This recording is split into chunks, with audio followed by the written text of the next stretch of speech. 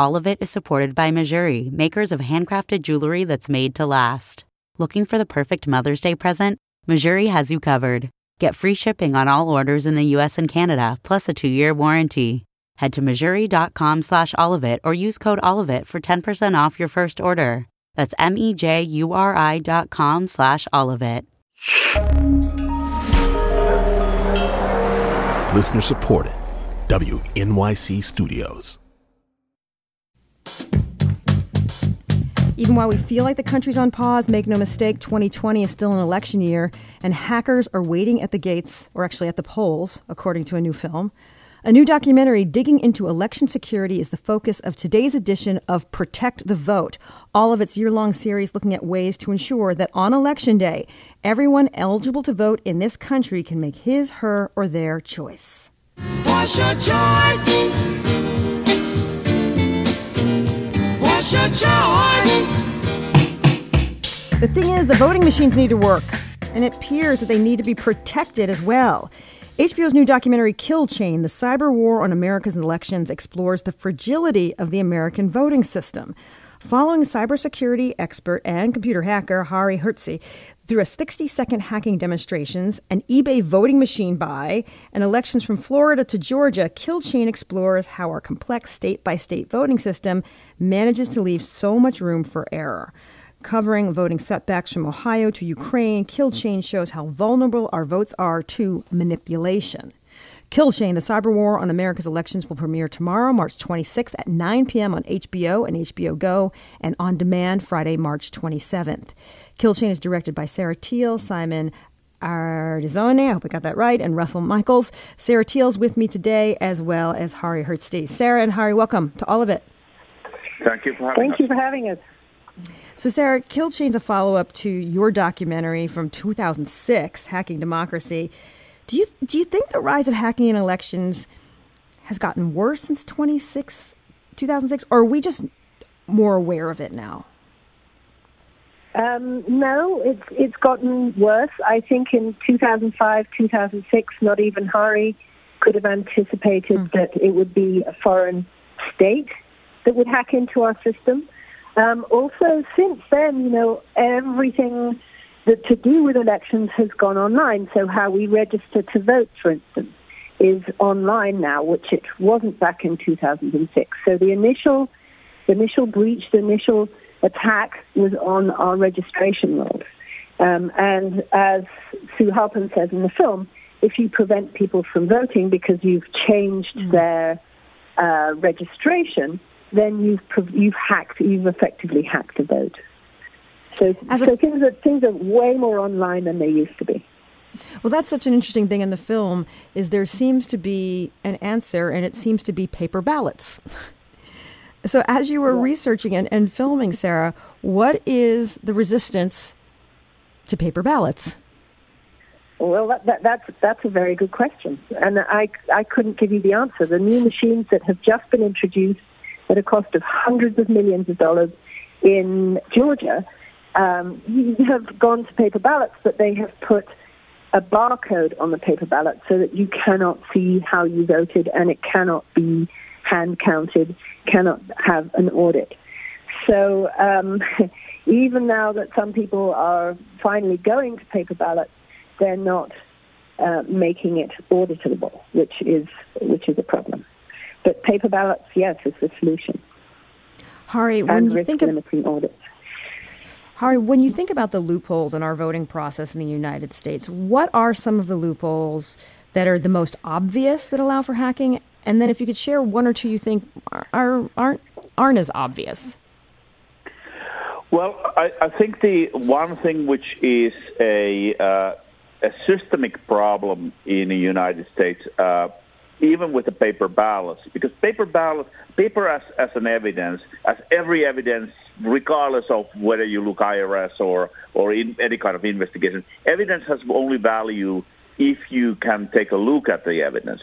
And one thing what we found in 2016 is how much new barriers has been enacted to prevent you to take a look into the artifact, the paper ballot where the voter has marked their vote.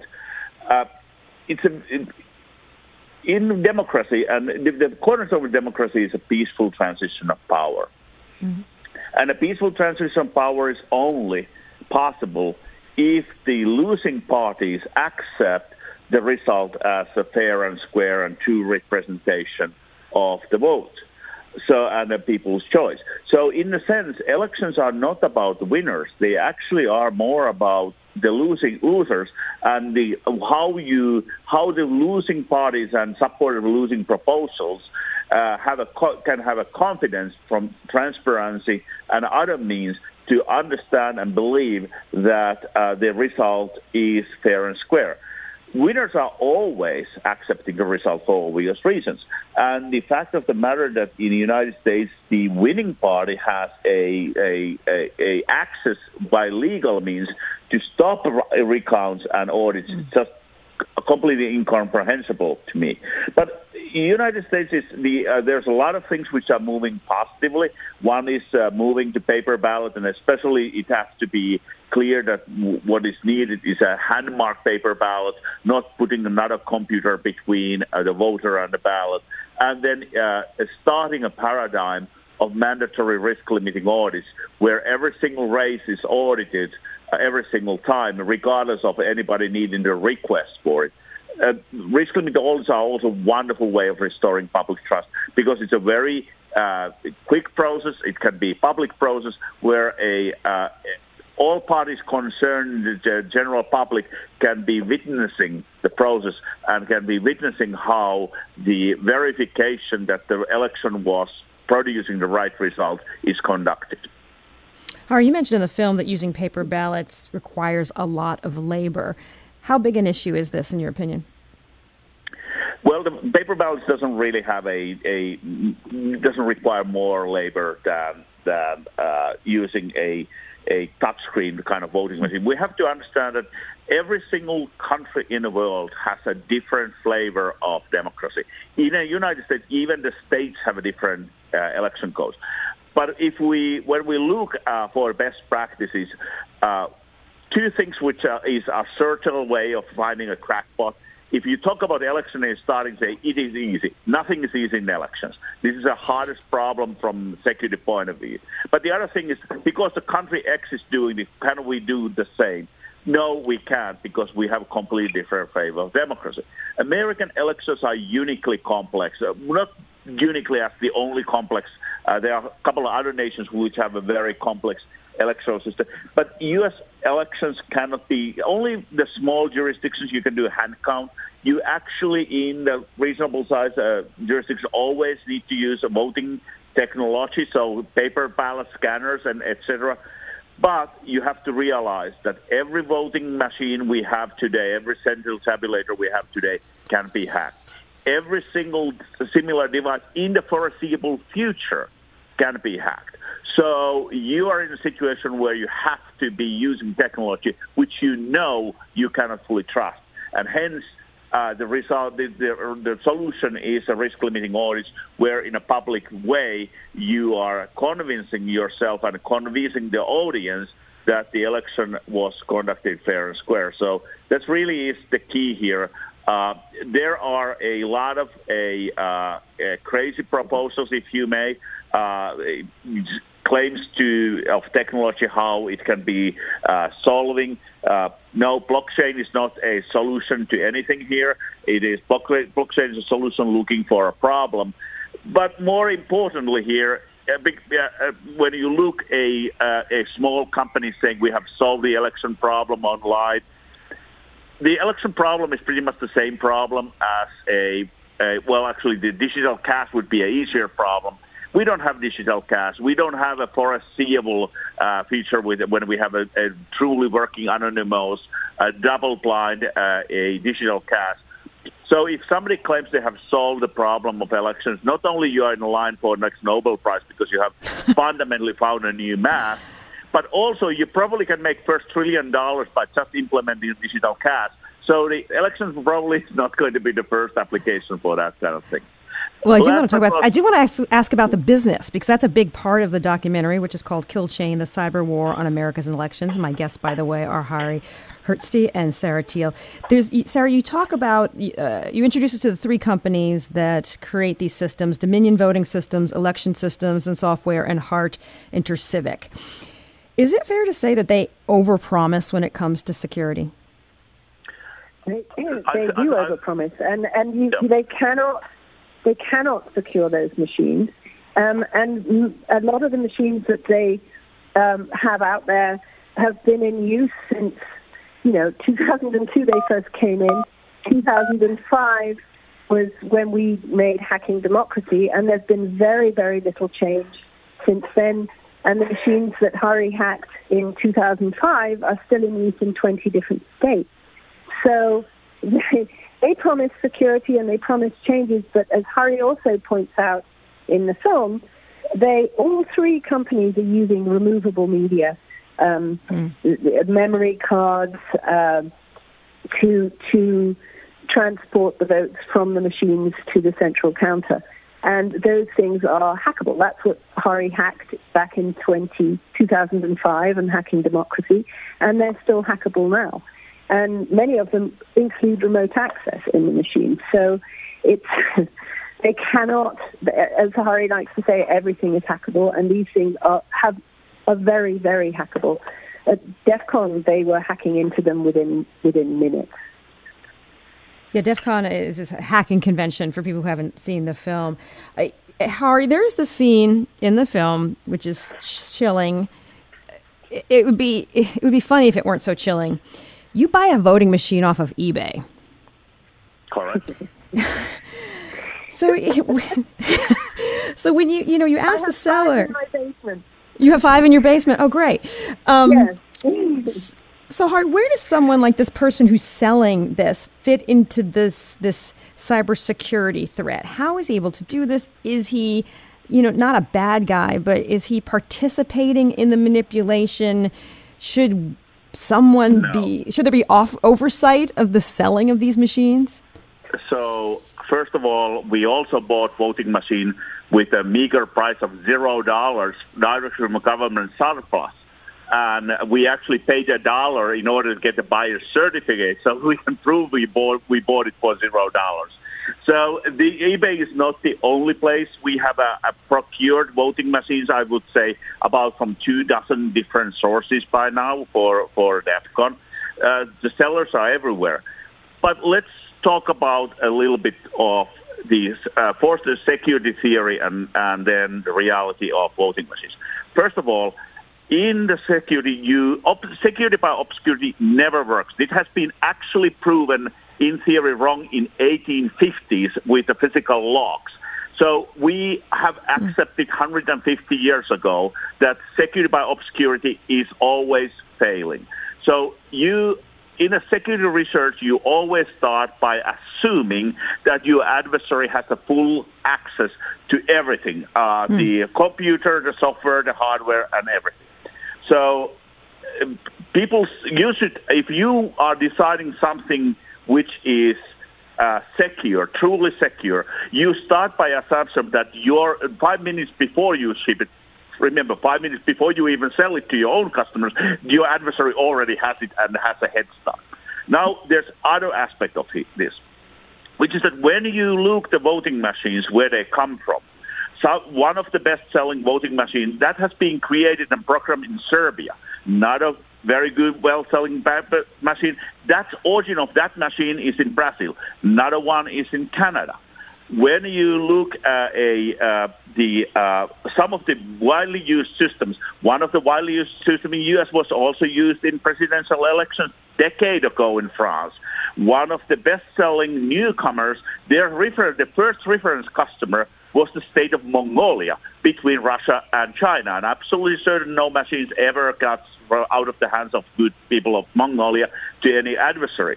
So the whole idea that you could use in any sense of real argument that people cannot get access to these machines, or that you should be taking precautions that the adversaries won't have an access to the machine, is just false sense of security and complete lack of understanding how actual real-world security has been working way before election machines. This is how these things work. So the person who was selling was just doing electronics recycling, and the bad people always have an access. Let's as a representative of NSA say to him, and I'm actually quoting in a movie what he said, which is that we are, the DEF CON voting machine hacking village is only 2.5 days a year. But if you don't understand that there's a similar room with massive funding and every single make and model ever made as a war room in Russia, operating 24/7, 365 days a year, you're kidding yourself. That is absolutely, question is how many of those rooms and how many adversaries have those, not if they exist. So again, this is the eBay, and what we are allowing the good people to have access, and good people think and start to think about mitigation strategies. People who are on the other side of the law and other side of who are the adversary, trust me, they have always had access. My guests are Hari Hristi and Sarah Teal. We're talking about the documentary Kill Chain, the Cyber War on America's Elections, which will be released on HBO tomorrow. Before I let you go, I want to talk a little bit about various leaders in this country, Sarah, who are forward-thinking on this. You have a few senators in the film. Who are the leaders in U.S. politics, and who's getting in the way? Well, I was very impressed, in fact, by... So in our film we have Senator James Lankford, who's a Republican, Senator Amy Klobuchar, Senator Wyden, and Senator Warner. And all four of them were incredibly concerned.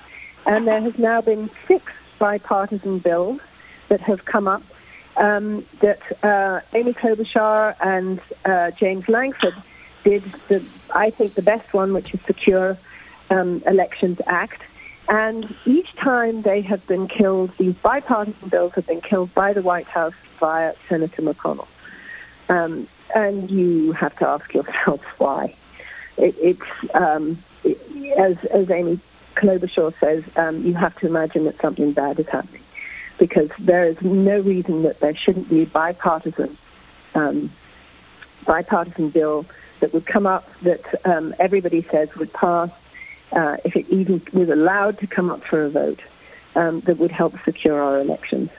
So it's very frustrating, but they are still working on this. Amy Klobuchar and Ron Wyden just came up with a bill that would allow for mail-in ballots.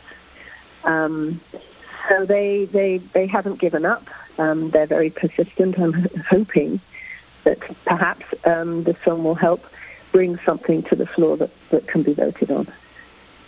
And Hari, we're in a particular moment right now. Is there anything about this moment with coronavirus and COVID-19 that would have an impact in terms of hackers' accessibility? Is there a way they could use it to their advantage, considering we are in an election year and in this incredibly difficult moment? It is good to understand how 3 different ways of psychological warfare and influence operations work. We have 3 different terms. We have a propaganda, misinformation, and disinformation.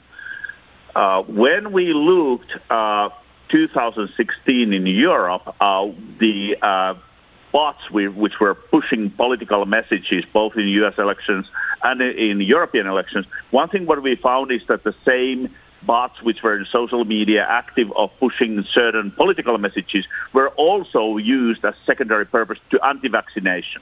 So that's one thing which we found as a fact. But the thing is, propaganda is for to convince you to accept an idea of whichever party is trying to push it. Misinformation is mainly used for discrediting and undermining things. The most dangerous of the 3 is disinformation. Disinformation is a deliberately and surgically constructed messages which are meant to be distorting general public and people's understanding of the reality, to hamper and curtail and block their way of accepting and finding facts, and in order to have a realistic frame of mind and frame of information to put facts in place and in action. When we look coronavirus, when we look all the actions, and it was published last week, how already in Europe warning about Russian disinformation and misinformation campaigns regarding coronavirus in order to actually amplify the damage was seen in it's not the state-sponsored, but or Russian origin sources. That kind of disinformation is not specific to any single topic. And this is a self-amplifying vicious circle. When you stop being able to disseminate and understand and gather the facts and build a picture of reality in one topic, it's not topic-specific, it spreads to everything. So in that sense, all the misinformation, disinformation, propaganda campaigns which are related to coronavirus, which are already before that was related to anti-vaccination, that also amplifies and distorts everything else in our society, how people are able to get the facts straight and build the picture. And whenever you don't get the picture straight as a human nature, that is the place where conspiracy theories and all of that side of the world starts to raise its hand. So I'm really worried about what is the aftermath and what is the damage in a psychological side happening with everything happening right now in the information storm and discrediting and disinformation storm related to coronavirus. Take the time this weekend to watch the HBO documentary Kill Chain. My guests have been Sarah Teal and Harry Hursty. Thank you so much for joining us today. Thank you for having us. Thank you so much for having us. All of it is supported by Mejuri, makers of handcrafted, ethically sourced jewelry for every day that's made to last. Looking for the perfect Mother's Day present? Mejuri has taken the guesswork out of gifting, offering everything from dainty 14K solid gold pieces to pearls, diamonds, gemstones, and more. Make it personal with an engraving, or if you can't decide, check out their curated gift guide. Let them take care of the rest, gift wrapping included. Get free shipping on all orders in the U.S. and Canada, plus easy returns and a 2-year warranty. Head to Mejuri.com/allofit or use code allofit for 10% off your first order. That's MEJURI.com/allofit.